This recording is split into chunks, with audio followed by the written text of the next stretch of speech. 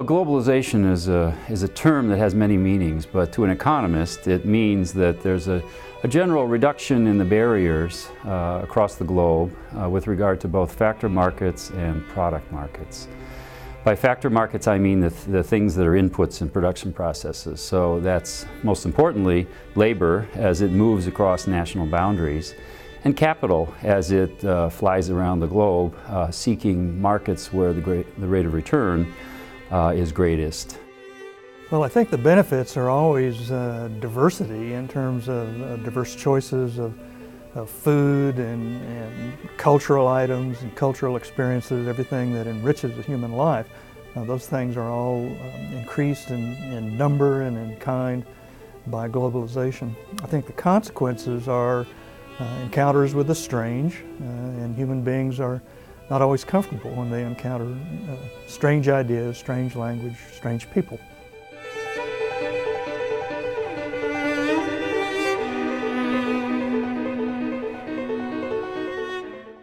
China is the largest developing country in the world.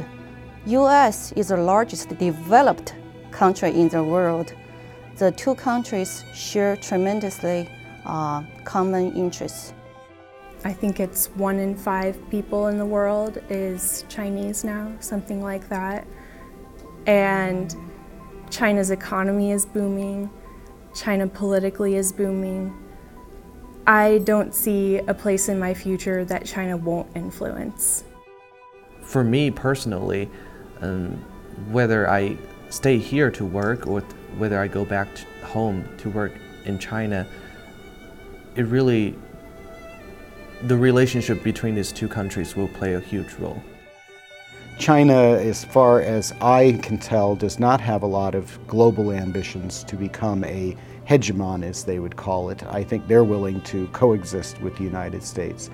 I also think that culturally there's a surprising amount of similarity and empathy between the two peoples. 欢迎来到 Ian Thompson 国际事务论坛，让内布拉斯加走向世界。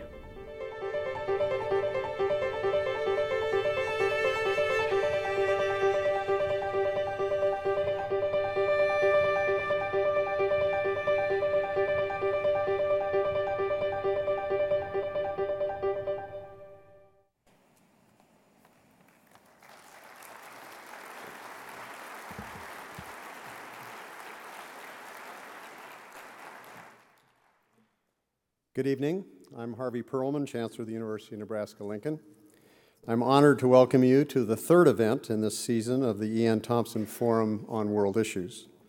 For more than 20 years, the university has partnered with the Cooper Foundation and the Leeds Center for Performing Arts to bring to Lincoln thoughtful speakers to engage both the University of Nebraska community and the general public in important issues that affect all of us in this contemporary world. Our theme for the 2010-2011 season is Globalization's Promise. Our speakers this year address various aspects of globalizations, both pro and con. This lecture series is named in honor of the late Ian Jack Thompson. Few individuals were as supportive of the university as Jack Thompson. We are grateful to the Thompson family and the Cooper Foundation for its ongoing support of this lecture series. The lecture this evening is co-presented as the Charles and Linda Wilson Dialogue on Domestic Issues. Both Wilsons are known for their civic engagement and community leadership. A cardiologist, Dr. Chuck Wilson, served on the university's Board of Regents for a number of years. Linda Wilson was a member of Lincoln City Council. Their support of university programs that promote discussion and conversation is their great legacy, and we thank them both. Our speakers this evening are well prepared to comment on China's growing global presence. First to speak will be the Honorable Chuck Hagel, who represented Nebraska in the United States Senate from 1997 to 2009. During his 2 terms, he was a senior member of the Senate Foreign Relations, Banking, Housing and Urban Affairs, and Intelligence Committees. He was chairman of the Congressional Executive Commission on China and the Senate Climate Change Observer Group. He is now a distinguished professor at Georgetown University and the University of Nebraska at Omaha, his collegiate alma mater.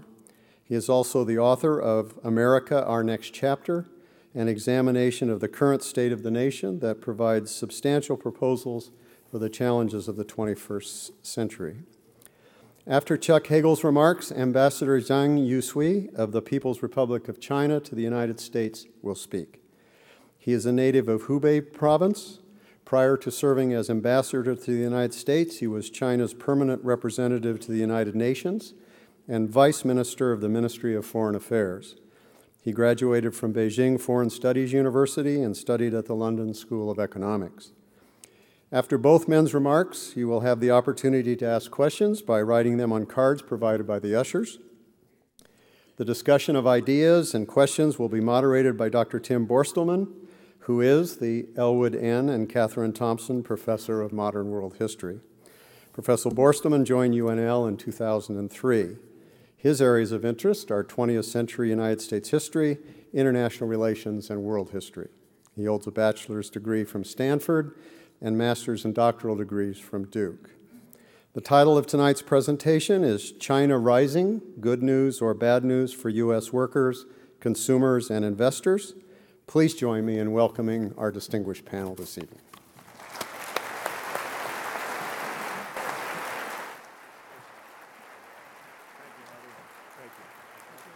Thank you. Thank you.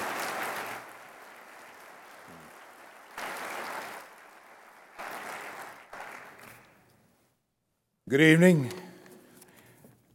Chancellor Perlman, thank you for your introduction and also for your continued leadership of a distinguished and important institution for our country that has, in many ways, been a leader in focusing on international relations, the relevancy, the importance of those relationships as we have entered a dynamic, uncertain, dangerous, complicated new century.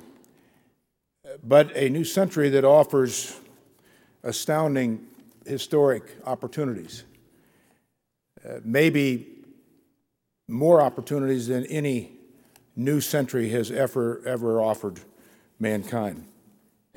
I wish to also thank this institution, the University of Nebraska at Lincoln, certainly the E.N. Thompson Forum, to give us an opportunity to exchange some views tonight about this critically important issue. The Cooper Fund, and our friends, Dr. and Mrs. Chuck Wilson, for their continued leadership in community developments and helping make Nebraska a better state. I certainly would also begin my remarks this evening with a note of congratulation to the Cornhuskers. The ambassador, if he does well tonight, will be treated to a tour of Memorial Stadium. If he does exceptionally well, he'll get to see Martinez's locker.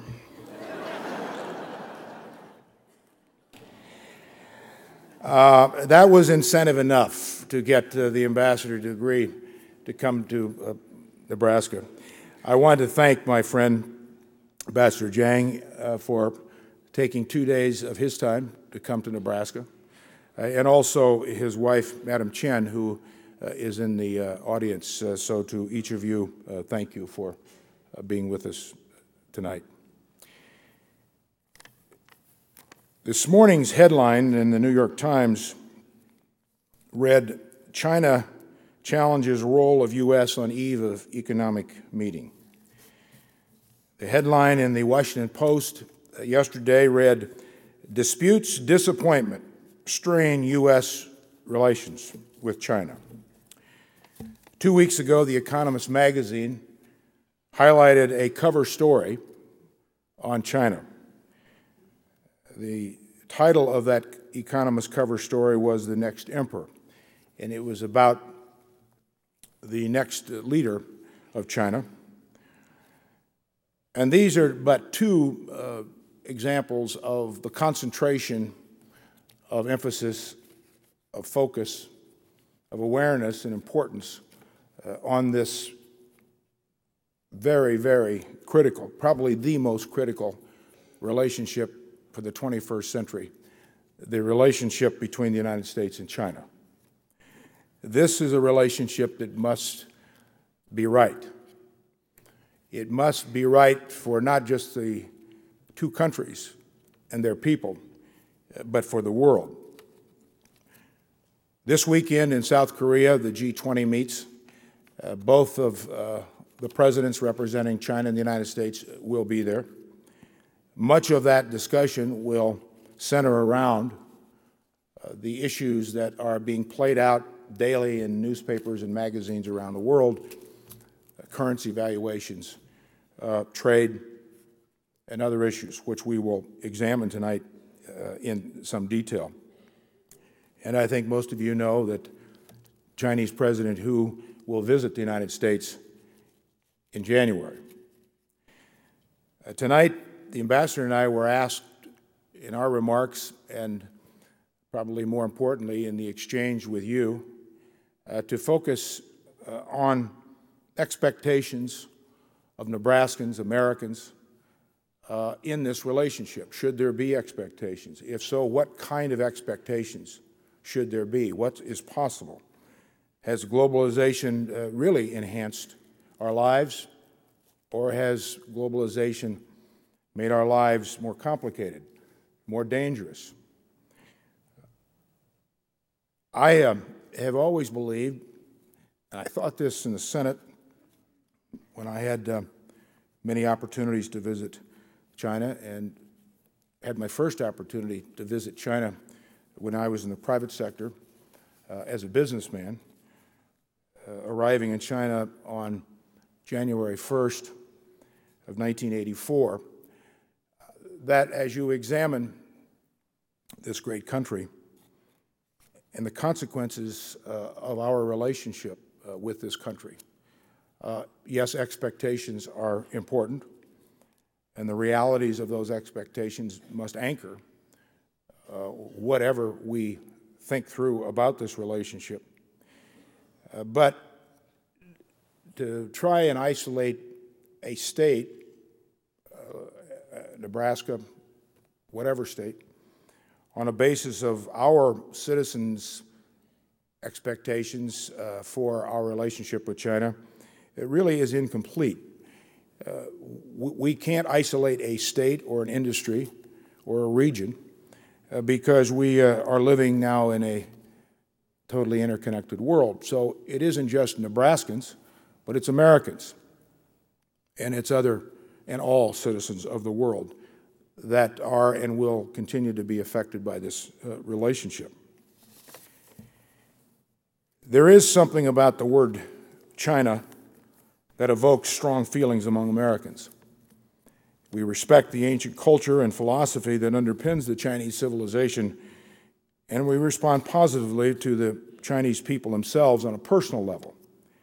Yet many Americans also instinctively fear and distrust this distant, large, different, and enormously populous nation that is once again rising to a prominent role in the world.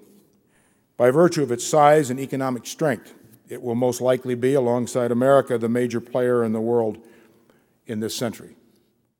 There is no strategic relationship more important to the world or more important to the United States than the relationship with China. At the same time, there are few more open to contention and discord, as we see both cooperation and competition in our relationship. And that cooperation and competition increases daily. Human rights, intellectual property rights, balance of trade, currency valuations, Taiwan, and other important differences are issues that divide us. But just as we have these divisive issues, we have mutual common interests issues where we are working together and will continue to work together, like the North Korean threat, Iran, terrorism, regional stability, environmental concerns, and others. However, as I noted earlier, we must be realistic and very clear-headed in our approach to these issues, and we must remain balanced and insightful. History has shown that the way to encourage more open societies, human rights, and democratic development is through engagement, trade, communication, educational exchanges, and direct contact among people. As Richard Nixon recommended over 40 years ago in a Foreign Affairs magazine article, quote, "For the long run, it means pulling China back into the world community, but as a great and progressing nation, not as the epicenter of world revolution." End of quote. This has been the policy of every American president since Nixon. A constructive bilateral relationship with China that is one of the most important steps America can take toward building a world more aligned with our own interests and our own leadership and our own prosperity. We often think of America as a nation anchored by a strong middle class, and it is. But consider this fact. China currently has a middle class larger than the entire population of the United States. Over 300 million people investing in their country and the world. We also need to recognize that there are still hundreds of millions of Chinese living in some degree of poverty. Still, China's direction is clearly toward further economic development and an ever larger middle class. China's rate of growth has few historical parallels. A film of the Shanghai skyline over the last few years would more than anything show constant change like a time-lapse video of a plant going from seed to tree in a matter of minutes. Before the middle of this century, if it continues growing at its current rate, China's economy may be larger than America's economy. Chinese foreign policy, once driven by ideology, is now more concerned with quality of life for its people, stability, regional stability, jobs, energy resources, and development of its economy. This policy has had dramatic effects beyond commerce, both inside China and around the world.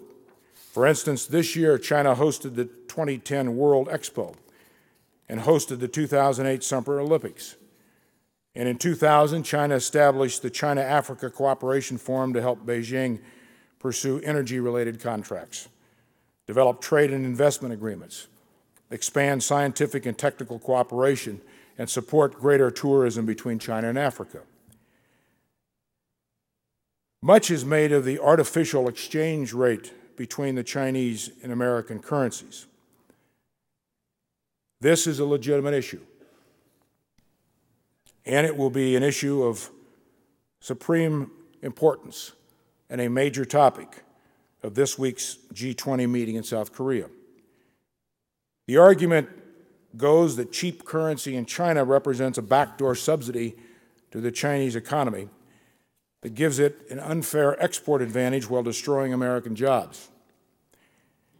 As is often the case with simplistic economic arguments, especially those bolstered by nationalism on both sides, this does not represent the whole truth, which is far more complex and often very different from what it appears to be at first glance. This is also the argument being made by China and European nations and other nations against the recent U.S. monetary decision to infuse $600 billion of new money in the U.S. economy. Aren't we doing the same thing? People ask. Isn't it the same? If America stopped buying from China, we would still be faced with the same dynamic. A world economy driven by a world market, producing cheap quality products made in not just China, but many countries.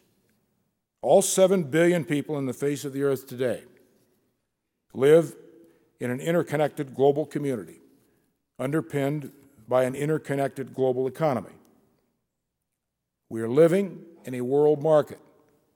All citizens of the world are part of one world market. The components of many products come from many places around the world, for all products, but are assembled in one location. For example, much of the clothing that Americans buy that bears a Made in China label is made with thread from Vietnam, silk from Thailand, and cotton from India, but assembled in China. You might have as many as 6 or 7 items from 6 or 7 different countries woven into this same Chinese product. We cannot control the global marketplace. The market is more powerful than any individual, any government, any company, or any country. The answer to the challenge of Chinese-made products is for America to continue to invest in the productive technologies that advanced societies are capable of generating and financing, and that an educated, skilled, and trained labor force is capable of manning. This is called being competitive on 21st century terms. The law of comparative advantage always dominates and always wins. The China-United States economic relationship is critically important to our domestic economy. We understand that. So we examine another facet of this relationship. Today, China holds hundreds of billions of dollars in U.S. Treasury securities. The Chinese have bet on the American economy and the strength of the dollar. In other words, the Chinese have been helping to finance our debt and prop up our currency. Current total U.S. debt held by the public today is over $9 trillion. Of this amount, over half is held by foreign investors. The People's Republic of China and Japan have the largest percentage of ownership of America's debt. China is a world power. It will continue to be an even greater world power. We cannot control China, nor should we try. Neither should we be shocked when the Chinese decide to spend more on defense.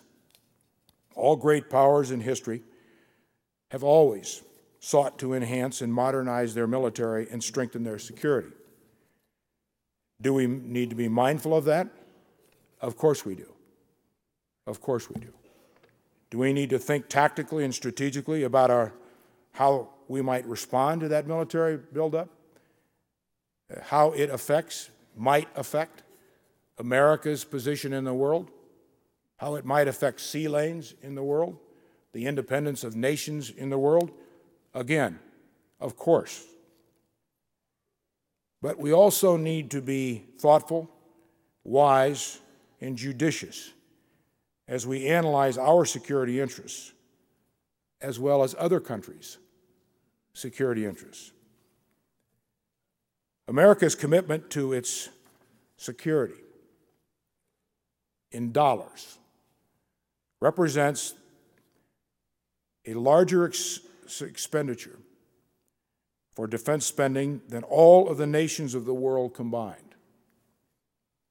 Over $700 billion per year, including monies for the wars in Iraq and Afghanistan. That represents more than half of our total federal budget discretionary spending. And that does not include security spending for the Homeland Security Department, nor our intelligence agencies.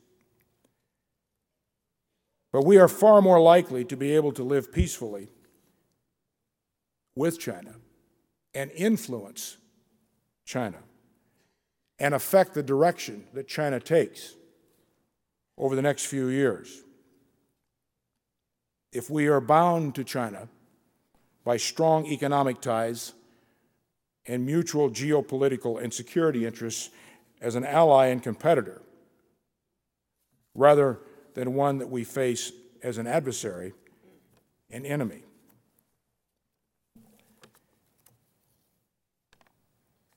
As we project America's interests in this new world, as we construct a new world order,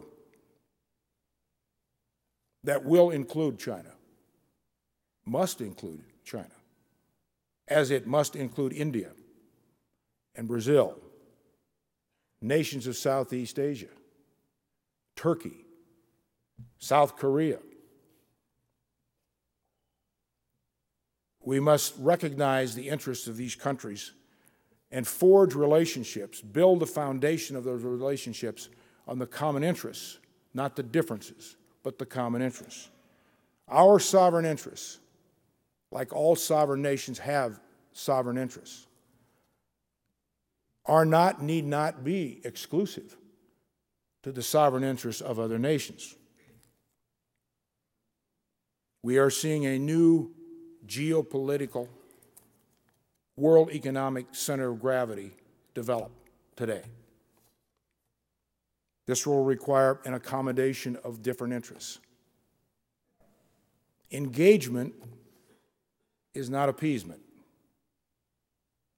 Engagement will be required for our own future and for our own prosperity and for our role in the world.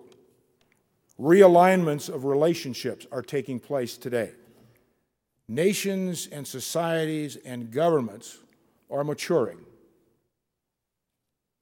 We should embrace this. We should be part of this. We should lead this. This represents tremendous advantages for America. Stability in the world, security in the world, new marketing opportunities for Nebraska products, for American presence. The world is also witnessing the greatest diffusion of power the world has ever seen. Much has been written, much is being written, much will be written about the power shifting in the world from west to east. A certain amount of that is happening. Where it plays out over the next 50 years, the next 100 years, I am not equipped to know. But 10 years into this century, and after the jarring gong of September 11, 2001, and after the implosion of the Soviet Union, which set in motion a new universe of new satellites, of freedoms, of rights, of possibilities, of opportunities, we are yet to understand and know where all of that goes. But I am of a very clear opinion that the concentration on common interests is as much the answer for our future relationship as any one thing.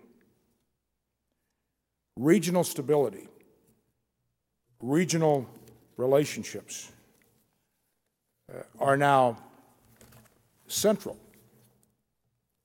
not just to economic interest, but to security interest in the world. And I need not go much beyond the Middle East or Central Asia today.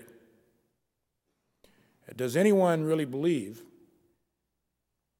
that if we have any hope to bring the Israeli-Palestinian issue to some high ground, to hopefully make progress on helping settle that issue, that it does not include or will not affect Iran, all the countries of the Middle East, all the countries of Central Asia? And when you further examine the regional dynamics of this, one corner of the world where three nuclear powers border and touch each other, a very combustible corner of the world where China and India and Pakistan come together. And not too far from that corner is a raging war that America is in the middle of. That, in fact, has brought into it all nations of that area, north of Afghanistan, Central Asia, to its east, Pakistan, India, its northeast, China, its western border, Iran. This is a very sharp reminder of the kind of world that we live in, the kind of hair-trigger world that we live in. Why wise, careful, judicious approaches to all of our policies and relationships are now critically essential to our future. This relationship, the American-Chinese relationship, will be as much the hinge relationship for the 21st century as there has ever been, I believe, in the history of mankind. Because there are now no margins of error left in the world, not just in the explosiveness of weapons of mass destruction, but again, we need not examine much beyond what's happened in the world the last 3 years. A global financial crisis, a global financial crisis. That the world has not seen anything like this since the Great Depression. There was not a corner of the world untouched by what started in this country about 4 years ago. There is ample assignment of responsibility and blame to go around. We have an opportunity to get it right. The relationship between the U.S. and China is not distant from that overall crisis. In fact, it is central to it. Well, I am grateful for an opportunity to share some of my thoughts on this issue. I know, as you look forward to hearing the ambassador's thoughts, and then we will engage in a more detailed analysis. But as I leave the podium, I want to also thank all of you and thank this state for the privilege that you gave me to serve this state for the last 12 years. Thank you very much.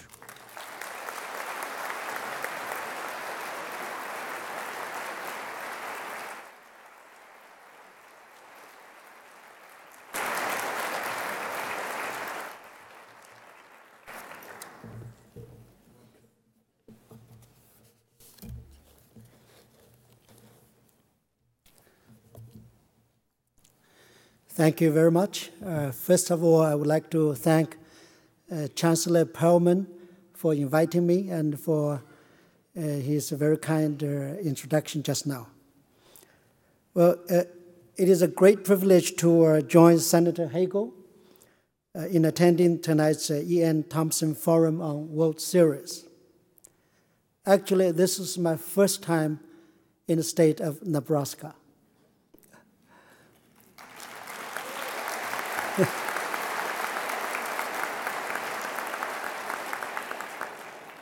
Thank you.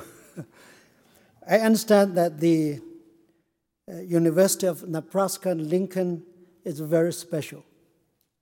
It is Nebraska's biggest public university, as well as an educational, academic, and cultural center.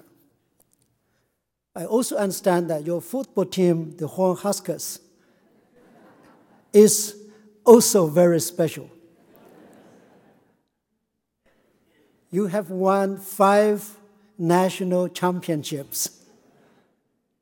I was told by the governor whom I met this afternoon that the Cornhuskers is doing extremely well at the Big 12. So I am confident that the football team can win back the national championship before very long. So good luck to you.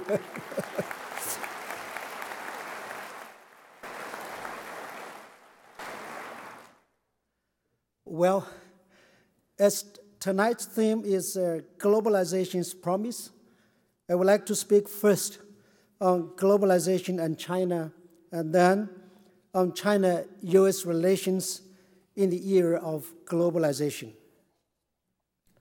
Since the outbreak of the international financial crisis in 2008, many people have started to question the globalization process. Will the trend of globalization be reversed?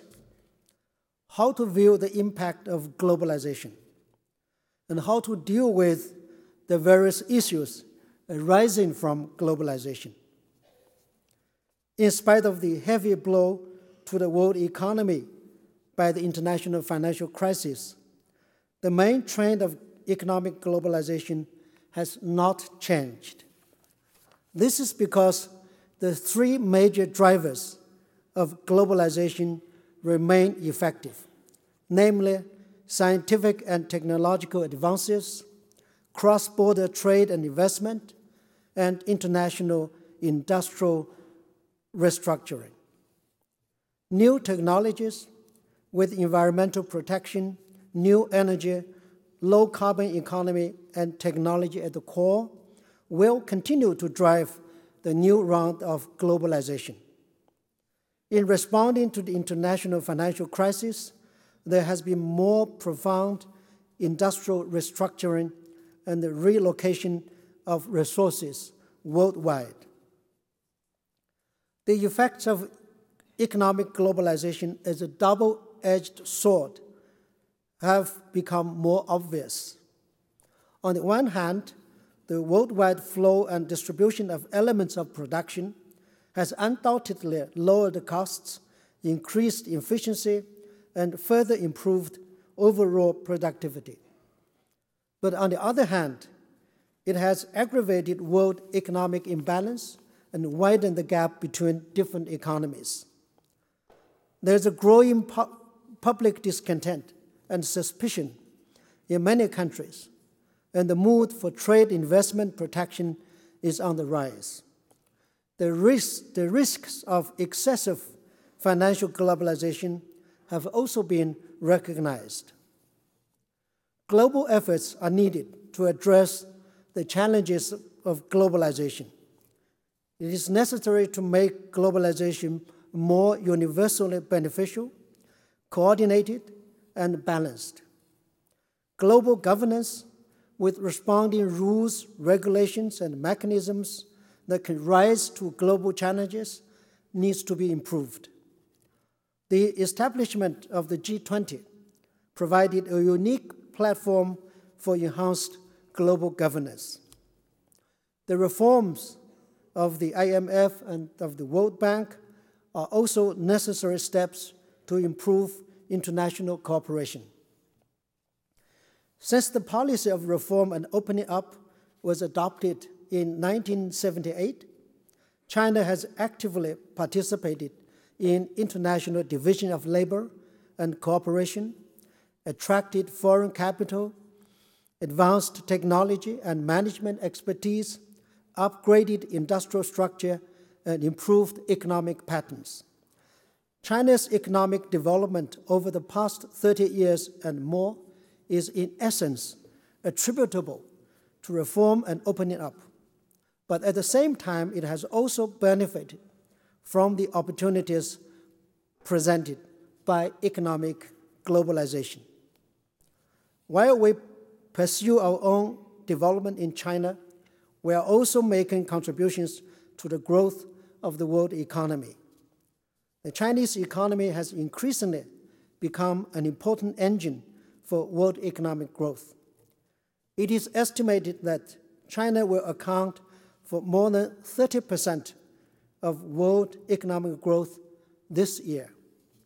In the wake of the international financial crisis, China was one of the first to recover and has played an important role in promoting an earlier world economic recovery. As China's economy is more integrated with the world economy, it is also exposed to more risks and challenges associated with globalization. Due to the fluctuations of the international financial market, many Chinese businesses and individuals have seen the value of their assets drop significantly.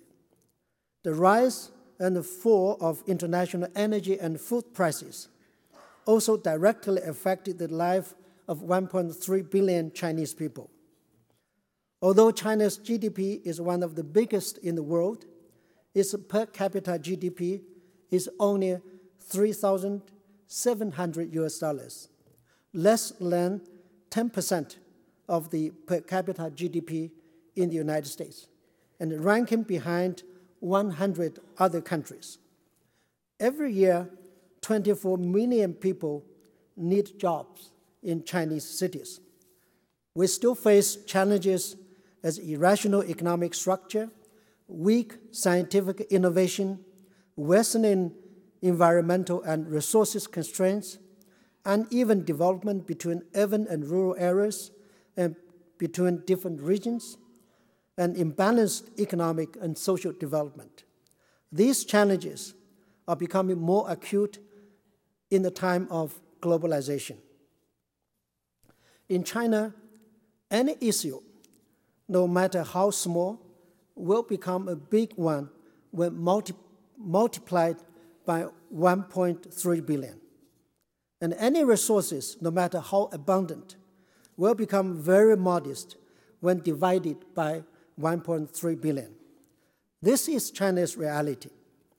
In terms of magnitude and levels of difficulties, the challenges and problems we have encountered in our development are rarely seen in the history of mankind. The road is still very long for China to achieve modernization. As a developing country, China will continue to concentrate on development. China is firmly committed to the path of peaceful development and the strategy of mutually beneficial opening up.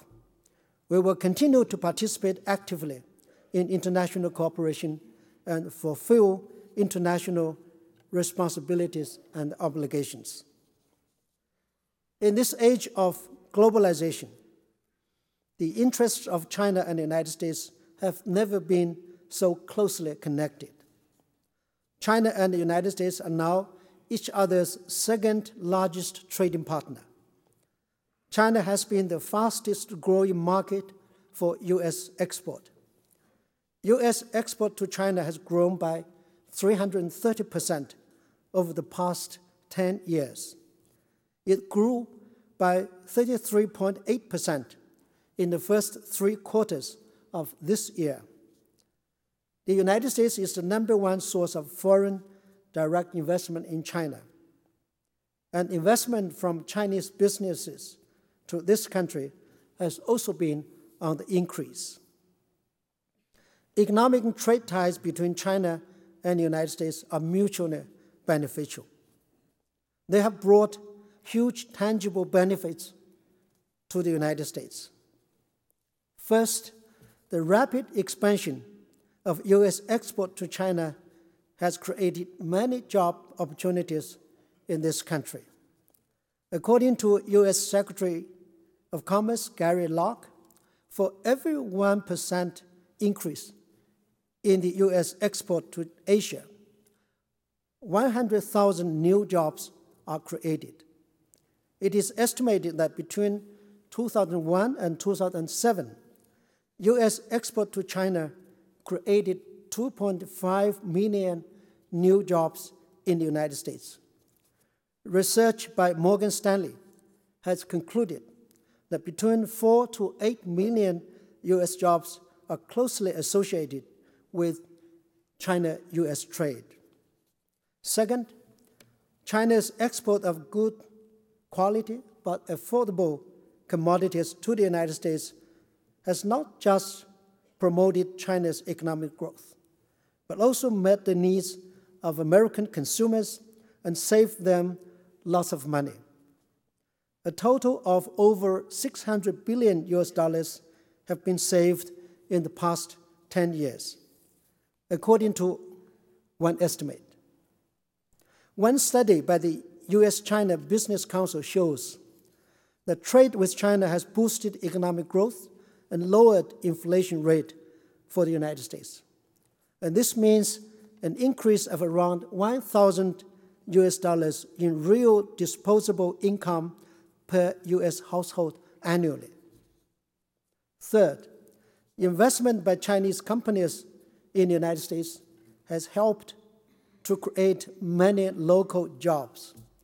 Just to cite one example, when the China Ocean Shipping Company, it's called COSCO, started direct service to the Port of Boston in 2002, it not only saved the port from being closed down, but also kept 9,000 jobs.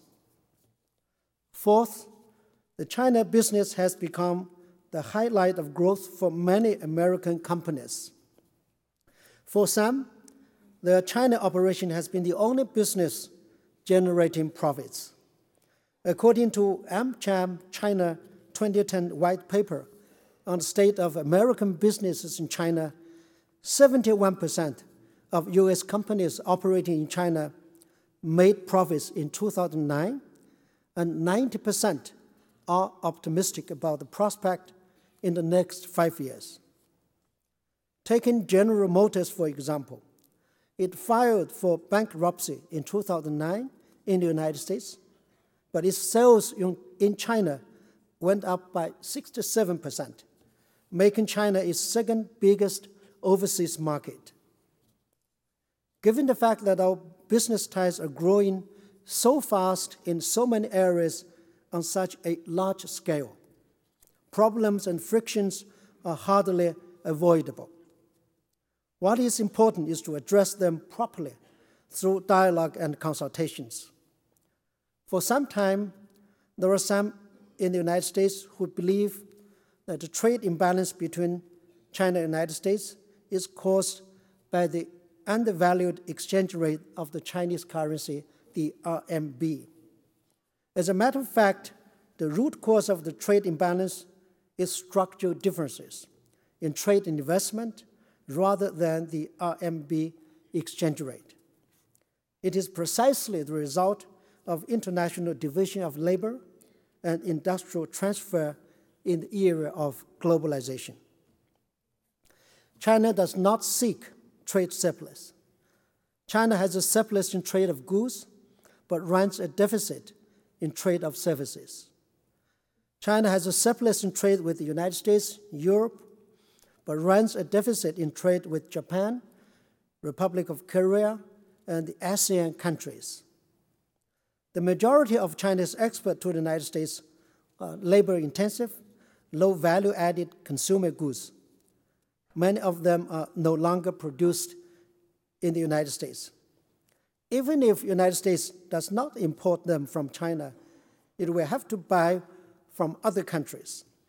Appreciation of the RMB will not solve the issue of trade imbalance for the United States, nor will it noticeably reduce the U.S. unemployment rate. Since 2005, the RMB has appreciated by 21% against the dollar, but the U.S. trade deficit continued to grow. This proves that the RMB exchange rate is not the cause of trade imbalance. Nevertheless, China will further advance the reform of its exchange rate regime, but external pressure can only be counterproductive. We stand for a comprehensive approach to ease the trade imbalance between China and the United States. Both sides will be losers should a trade war or a currency war break out. In my view, it is of vital importance for us to cooperate in the following three areas. First, we must continue to support each other's economic restructuring. China is trying to achieve economic growth through boosting domestic demand. The next 5-year plan, which is being drafted, lays emphasis on continued effort to expand domestic demand, transform the mode of economic development, and embark on the path of balanced development. The size of China's domestic market is expected to surpass $2 trillion this year, far more than China's total export. At the same time, the U.S. is also changing its high-spending, low-savings mode of growth.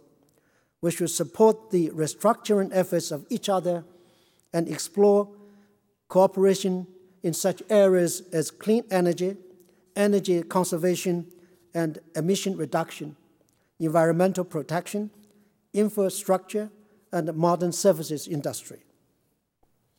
Second, we must increase U.S. export of high-tech products to China. China is prepared to further increase its import from the United States. However, among the high-tech products that we import in 2008, only 6.9% were from the United States. This is not commensurate with the standing of the United States as the leading nation in science and technology. U.S. export to China will be greatly enhanced if restrictions on high-tech export to China be eased and real efforts be made to promote free trade. Third, we must encourage Chinese businesses to invest more in the United States. Currently, many Chinese companies face obstacles and uncertainties when making investment in this country. A level playing field needs to be created. This will encourage more Chinese companies to invest in the United States, which will be conducive to job creation and the growth of the economy in general in this country. China-U.S. cooperation has assumed greater international significance. In response to the international financial crisis, China and the United States have stepped up macroeconomic coordination, worked together within the G20 framework, and made important contributions to economic recovery in both countries and in the world. We have also had productive consultations and cooperation on a series of regional and global issues such as counterterrorism, non-proliferation, climate change, the Korean and Iranian nuclear issues. President Hu Jintao of China and President Obama have agreed to work together to build a positive, cooperative, and comprehensive China-U.S. relationship for the 21st century. This has set the direction for our bilateral relations. The China-U.S. relationship will grow more solid and stronger as our two countries share more common strategic interests and cooperate with each other in more areas. Finally, I wish to say a few words on China's relations with Nebraska. In recent years, China and Nebraska have increased mutual exchanges and cooperation. The state of Nebraska and the Guizhou province of China have established sister relations. From 2000 to 2009, Nebraska's exports to China increased by 306%. In 2009, Nebraska's total export fell by 10%. But by contrast, its export to China rose by 6% to reach $211 million. This fully testifies to the strength and potential of Nebraska's export to China. And China has become the fourth biggest export market for Nebraska.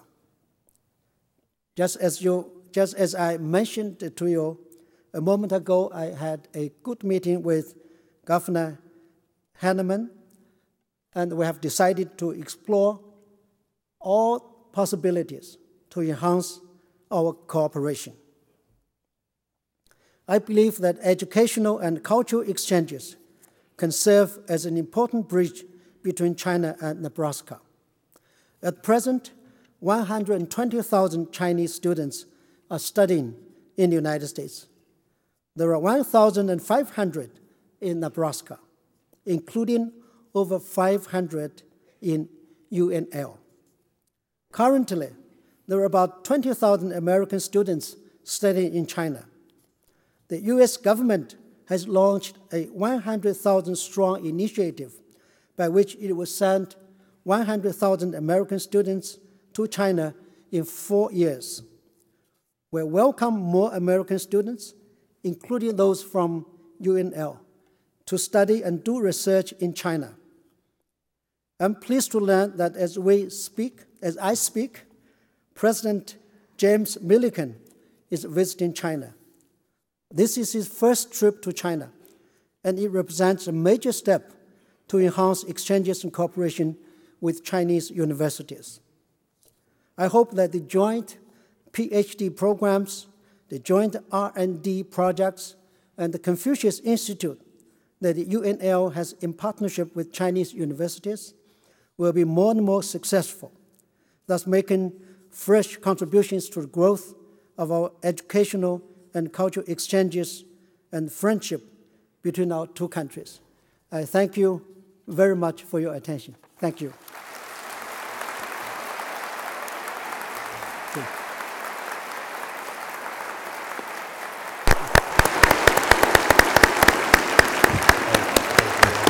Good job. Thank you.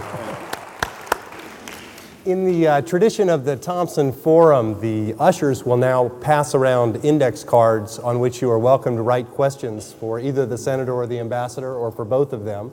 And if you'll send those back to the aisles, the ushers will collect them and move them forward to the front of the stage and onwards and up to me. In the meantime, while you're beginning to put your questions together, let me go ahead and ask both of our guests about the environment.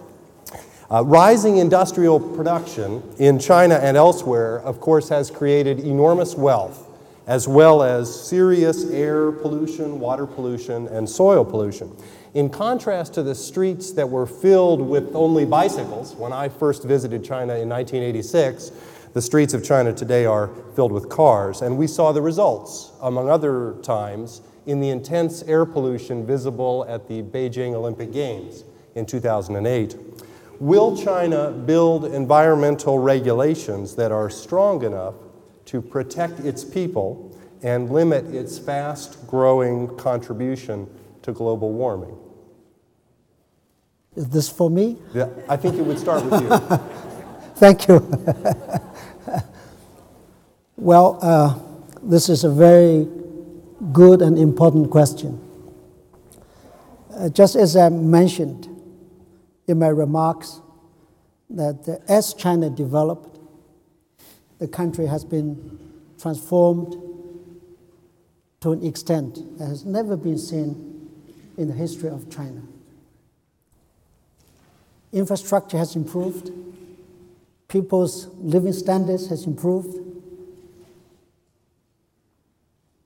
and more than 200 million people have been lifted out of poverty. The average life expectancy was 38 years old when the new China was founded back in 1949. But now the life expectancy is 74 years old. So things have changed a lot. But this has done, I think, with some costs. We have seen problems and challenges that have never been seen before as well, like irrational development, differences between regions, differences between cities and rural areas, differences between economic and social development. And of course, environment is one of them. So in the next 5-year plan, which I mentioned just now, there will be a major focus on expanding domestic consumption. But at the same time, there will be a focus on improving the environment, because China's rapid development has been at the cost of excessive environment and resources costs. This is not sustainable. If you want to have a sustainable development, you need to address the environmental aspects. I think the awareness of environment protection is very, very strong. And as the country is set to pursue specific policies for protecting the environment, we can achieve sustainable development in the future. Thank you. Senator, any thoughts on the environment and globalization and China's role? Well, I would just add to what the ambassador said, a comment that he made. It really, I think, is the centerpiece of what all developing nations and developed nations are dealing with in the larger, broader context of environmental problems, issues, challenges. And that is with this astounding growth that the ambassador noted in his country and other countries. We have seen a complete, and not intentional, but a complete disregard of the environment, very little planning as to what we are doing to the environment. The emphasis has been, and understandably so, on development for jobs, quality of life for your people. And we have gotten out of balance. And I've always thought for our country, in the legislation I introduced in the Congress over the years, that you cannot deal in any way, make progress in any efficient, effective way on the environment unless you factor in, not just into the environmental equation, energy use and the economy. If you look at our country, Ambassador, for a moment on this issue, we've not done particularly well. And one of the reasons, in my opinion, we've not done well is because we have allowed the confrontational elements between the economic interests, development, jobs, versus the environment, not blend into any kind of a balanced common interest way to approach these things. But it has been not unlike what's been reflected in American politics, especially the last 6 months, which mercifully ended last Tuesday. The fact that rather than trying to bring a consensus to a problem, you are rewarded to keep all elements divided. And until we are wise enough to bring the environmental interest into the larger context of job creation and economic development, as well as energy use, then we will fail at really dealing with these great environmental issues. Now, I would say one of the things that you did not mention on behalf of what you're doing is you have become, your country, the leader in the wind turbines and development of wind energy. We are doing that, but you have, interestingly enough, excelled at that very quickly. And we obviously have other alternatives, nuclear and so on. But that's the only thing I would add, that I think those 3 E's have to be factored into any equation on legislation regulation. Because if you don't do that, then we will find a constant self-interest equation of the battle and the confrontation and the conflict and the division that will end up accomplishing nothing. And it will be at the peril of our countries and the world if we don't do that.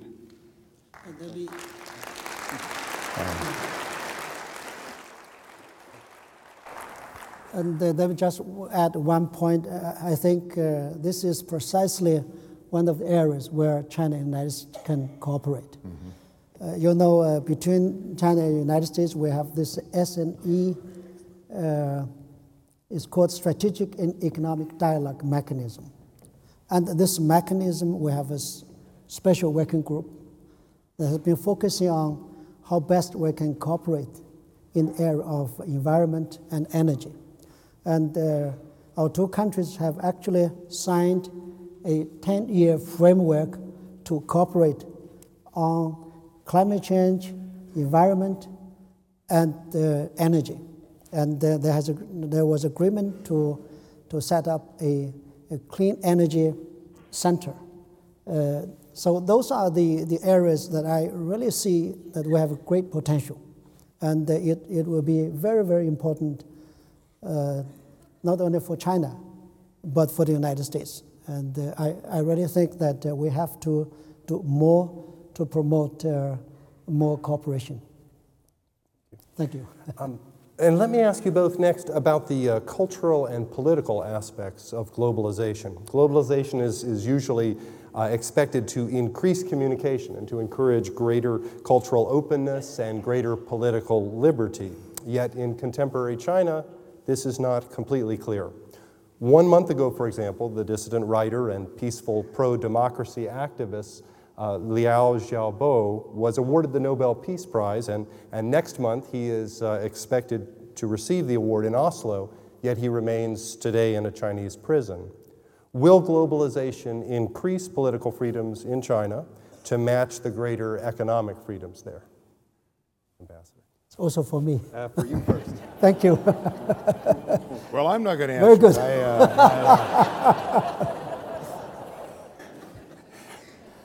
Well, I must say that in the laws of many countries, including in this country, there's a borderline between an opinion that can be characterized as freedom of speech and an opinion that can be seen as a subversion of state power. Liu Xiaobo was convicted for inciting subversion of state power. Many of you may know this, many of you may not know this. What Liu Xiaobo has actually advocated was that because Hong Kong was so developed, because they had been colonized for about 100 years. If China wants to develop, it needs to be colonized for 300 years. He also advocated that because China is too big, it needs to be disintegrated with 18 countries. So these are the things that he's been promoting, has been saying. Of course, according to the Chinese law, he was convicted for subversion of state power. And I think many countries have the same laws that actually can deal with this kind of a situation. I think the decision to award the Nobel Peace Prize to Liu Xiaobo was political and targeted against China. The Secretary General of the Nobel Peace Committee actually said this when he gave a speech in the United Kingdom. I think by awarding Liu Xiaobo the Nobel Peace Prize, this committee actually showed total disregard of the judicial system of China. And actually, they have imposed the political judgment of the 5 members of the committee on the Chinese people. Of course, this is not acceptable. I also want to emphasize that along with China's economic development, political reform has also been along with economic development. Many of you have noticed the changes in our political system. Freedom of speech, human rights. Of course, we are not very happy with some of the problems we have.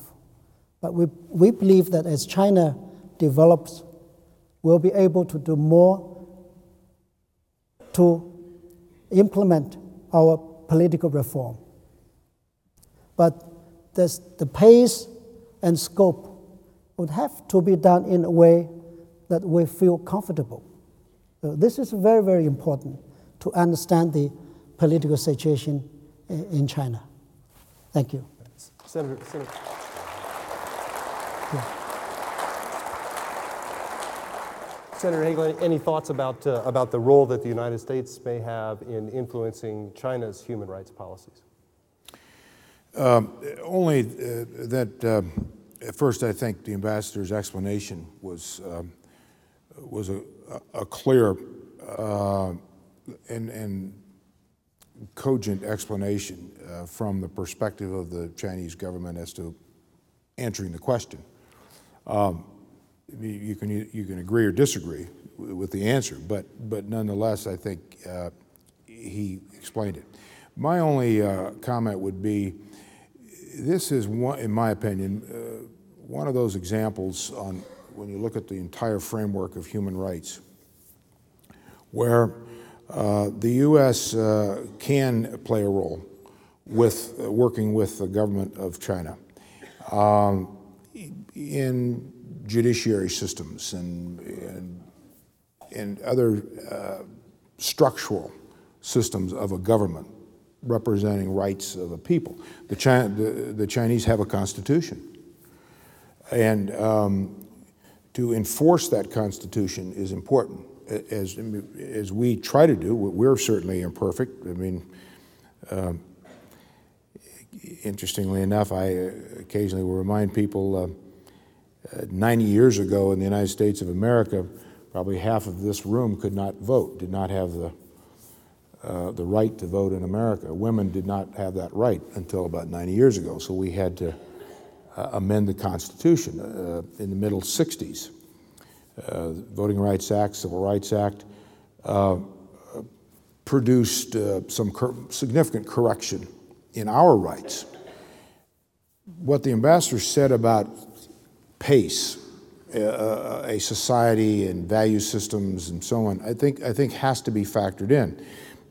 I think most Americans and I think most people who believe that human rights are essential, especially an essential element to any society, the individual freedom that we all believe in,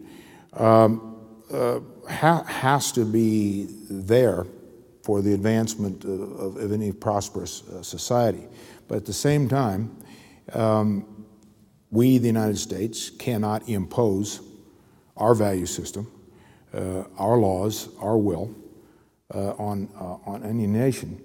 But I do believe, again, that this is an area where we can be of some positive influence by not demanding anything from any government. But there are ways that influence, and I noted in my remarks, where we need to be more effective at this kind of thing. And I would just, in this kind of thing being the structural framework of the rights of a citizen, of a country, of a society. Based on some of what the ambassador noted as to the subversive nature and things that the prospective Nobel recipient has said, I was thinking that if you applied some of those standards to some of our political candidates recently, they'd be in jail. But actually, we have a different system. Ours is a bit more tolerant, Ambassador. So, could we do that application? A question for the ambassador that came from you folks. What is China's position on India becoming a permanent member of the UN Security Council? That's a very good question. Again, I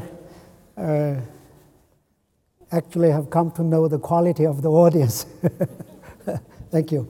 Well, India is a good and friendly neighbor of China. We've had very good relations, and we highly respect India's role in international affairs. And we respect and support the aspiration of India to play an even bigger role in international affairs, including in the Security Council. Thank you. And another question from the audience for Senator Hagel. America rose to become an economic superpower on the back of our manufacturing sector.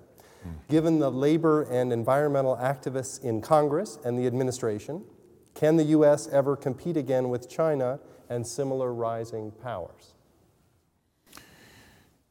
Well, I think we are competing now with China, and I think we are competing quite effectively with China. After all, when you look at the reality of the facts and the numbers, China is not even in our rearview mirror when we judge a gross domestic product. As the ambassador noted those numbers, that doesn't mean that China may not overtake the United States at some point in the future, but that's first. The numbers are the numbers. But more to the point of the future, I noted in my remarks that every nation is captive to a certain set of dynamics. Now, you deal with those dynamics being demography, being geography, being resources, being form of government, and all those factors that equate to what your economy is, what your economy can produce, and what you can do better and produce cheaper than anybody else. That's what I refer to as the law of comparative advantage. The United States has immense advantages in many, many areas. I don't know if we would want to go back to the 50s or 60s or 70s and reopen the textile mills in South Carolina and New Hampshire versus the new technologies that the United States still drives. I mean, we are very much the leader, continued leader, in information technology, high technology investments. And why aren't we factoring in those realities and focusing on those sets of advantages that we have? Our geography, our demography, our educational institutions, our astounding research and development capacity in this country.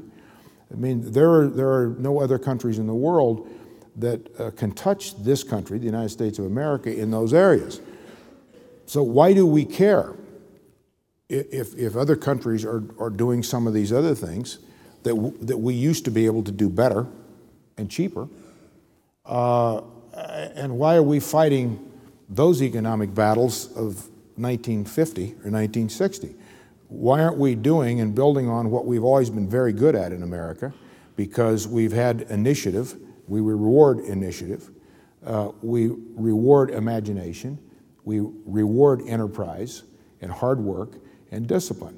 Why aren't we factoring all those pieces into a future program and not worrying about what happened?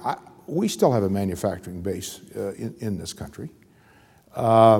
It isn't the same world, exactly right, whether it's automobiles or the steel industry, as it once was. But that is going to occur regardless. If there is one thing very certain about the world, it's dynamic. Tomorrow will not be the same as today. Our lives, I mean, unfortunately, we at some point start to get gray. And at some point, the great confluence of life for each of us ends.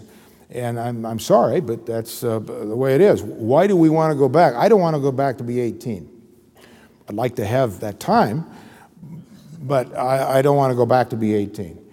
And the fact is, I'd rather build on, hopefully, whatever values that I can bring as a country, as a person, and so on, to project out into the future in this new competitive world.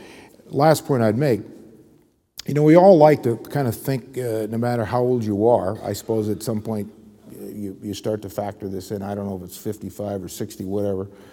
But the old song about the good old days, well, I'm not sure those were exactly good old days for everybody, the 50s or the 60s or the 70s. And we are far better off as a country because we have been essentially propelled into a future, and this is how we became who we are, to focus on these great advantages and strengths we have, starting with our society, with our people, with our culture, and build on those. Just as China has been building on its advantages, and it has certain advantages. The Indians have certain advantages.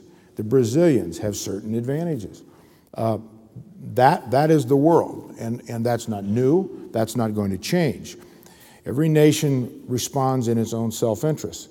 There's something very stabilizing about that, knowing that China is going to respond in its own self-interest. They are going to enhance their navy. Why are we shocked by that? So do we. That's our self-interest. The Indians are building up a new 21st century military capacity that they've never had before. Why are we surprised by that? That's in the self-interest of India. We must focus on managing all of that, but at the same time, let's get our house in order. We have enough to work on here at the same time. So I think I would just add those pieces to what the ambassador has said on this one big issue. Thank you. We just have time for one more question, and I want to thank all of you who sent questions down that we weren't able to get to. And this is for both the ambassador and the senator. What do you expect one generation from now, when in 2035, when a distinguished former Nebraska senator and a distinguished Chinese ambassador come to the podium here at the Lead Center, what do you expect them to say about the U.S.-Chinese relationship 25 years from now? Well, I hope I can live as long as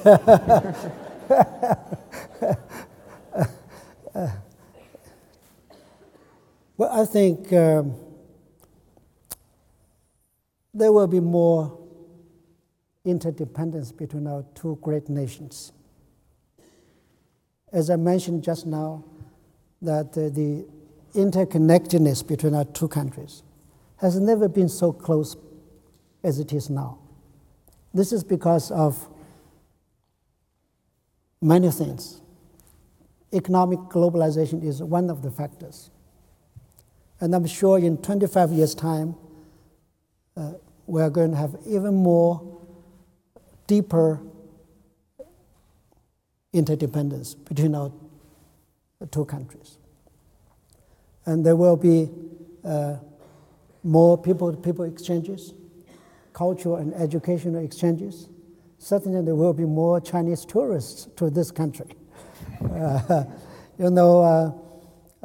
Last year, if my figure is right, there were about 45 Chinese that have left the country for as tourists abroad, but only a very limited number have actually come to this country. And I am sure that in 25 years' time, the number of Chinese tourists will be doubled, tripled, certainly will be more than the numbers we have today. So there will be a deeper degree of interchanges between our two countries. Of course, there will, I think the gap between the United States and China will be narrowed a little bit. But this is not the determining factor.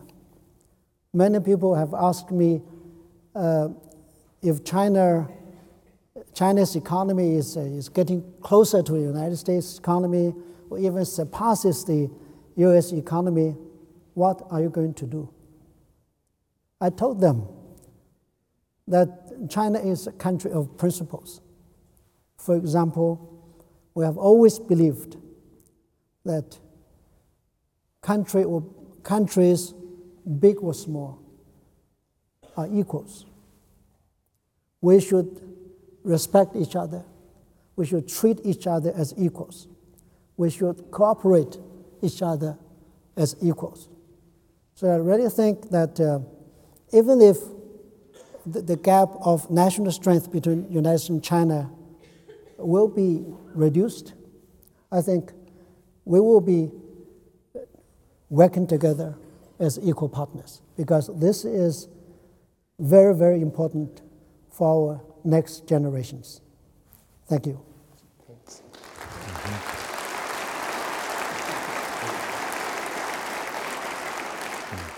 Senator Hagel, 25 years from now, what do you expect them to say about what's happened to the U.S.-Chinese relationship? Well, I fully expect the ambassador and I to be very sprite and lively and bound upon this stage, and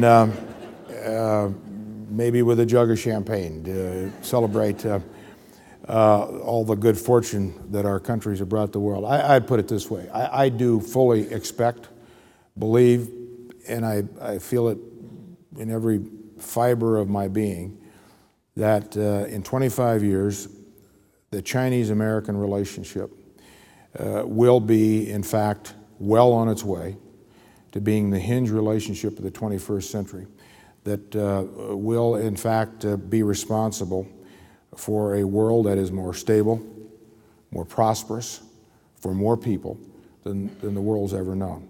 I doubt if there will ever be a time, maybe there will be, I hope, we all do, when the world has no problems.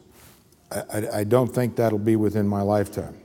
But I think as you analyze this relationship over the next 25 years, it will be one that will produce a better world, a fairer world, a safer world. Thank you.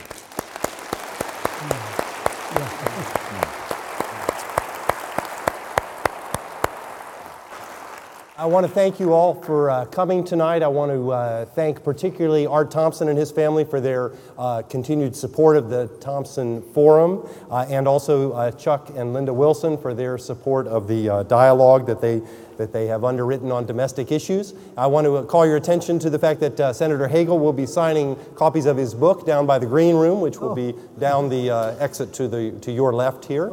And thank you again for coming, and will you just help me in thanking one more time our distinguished guests, Ambassador and Senator.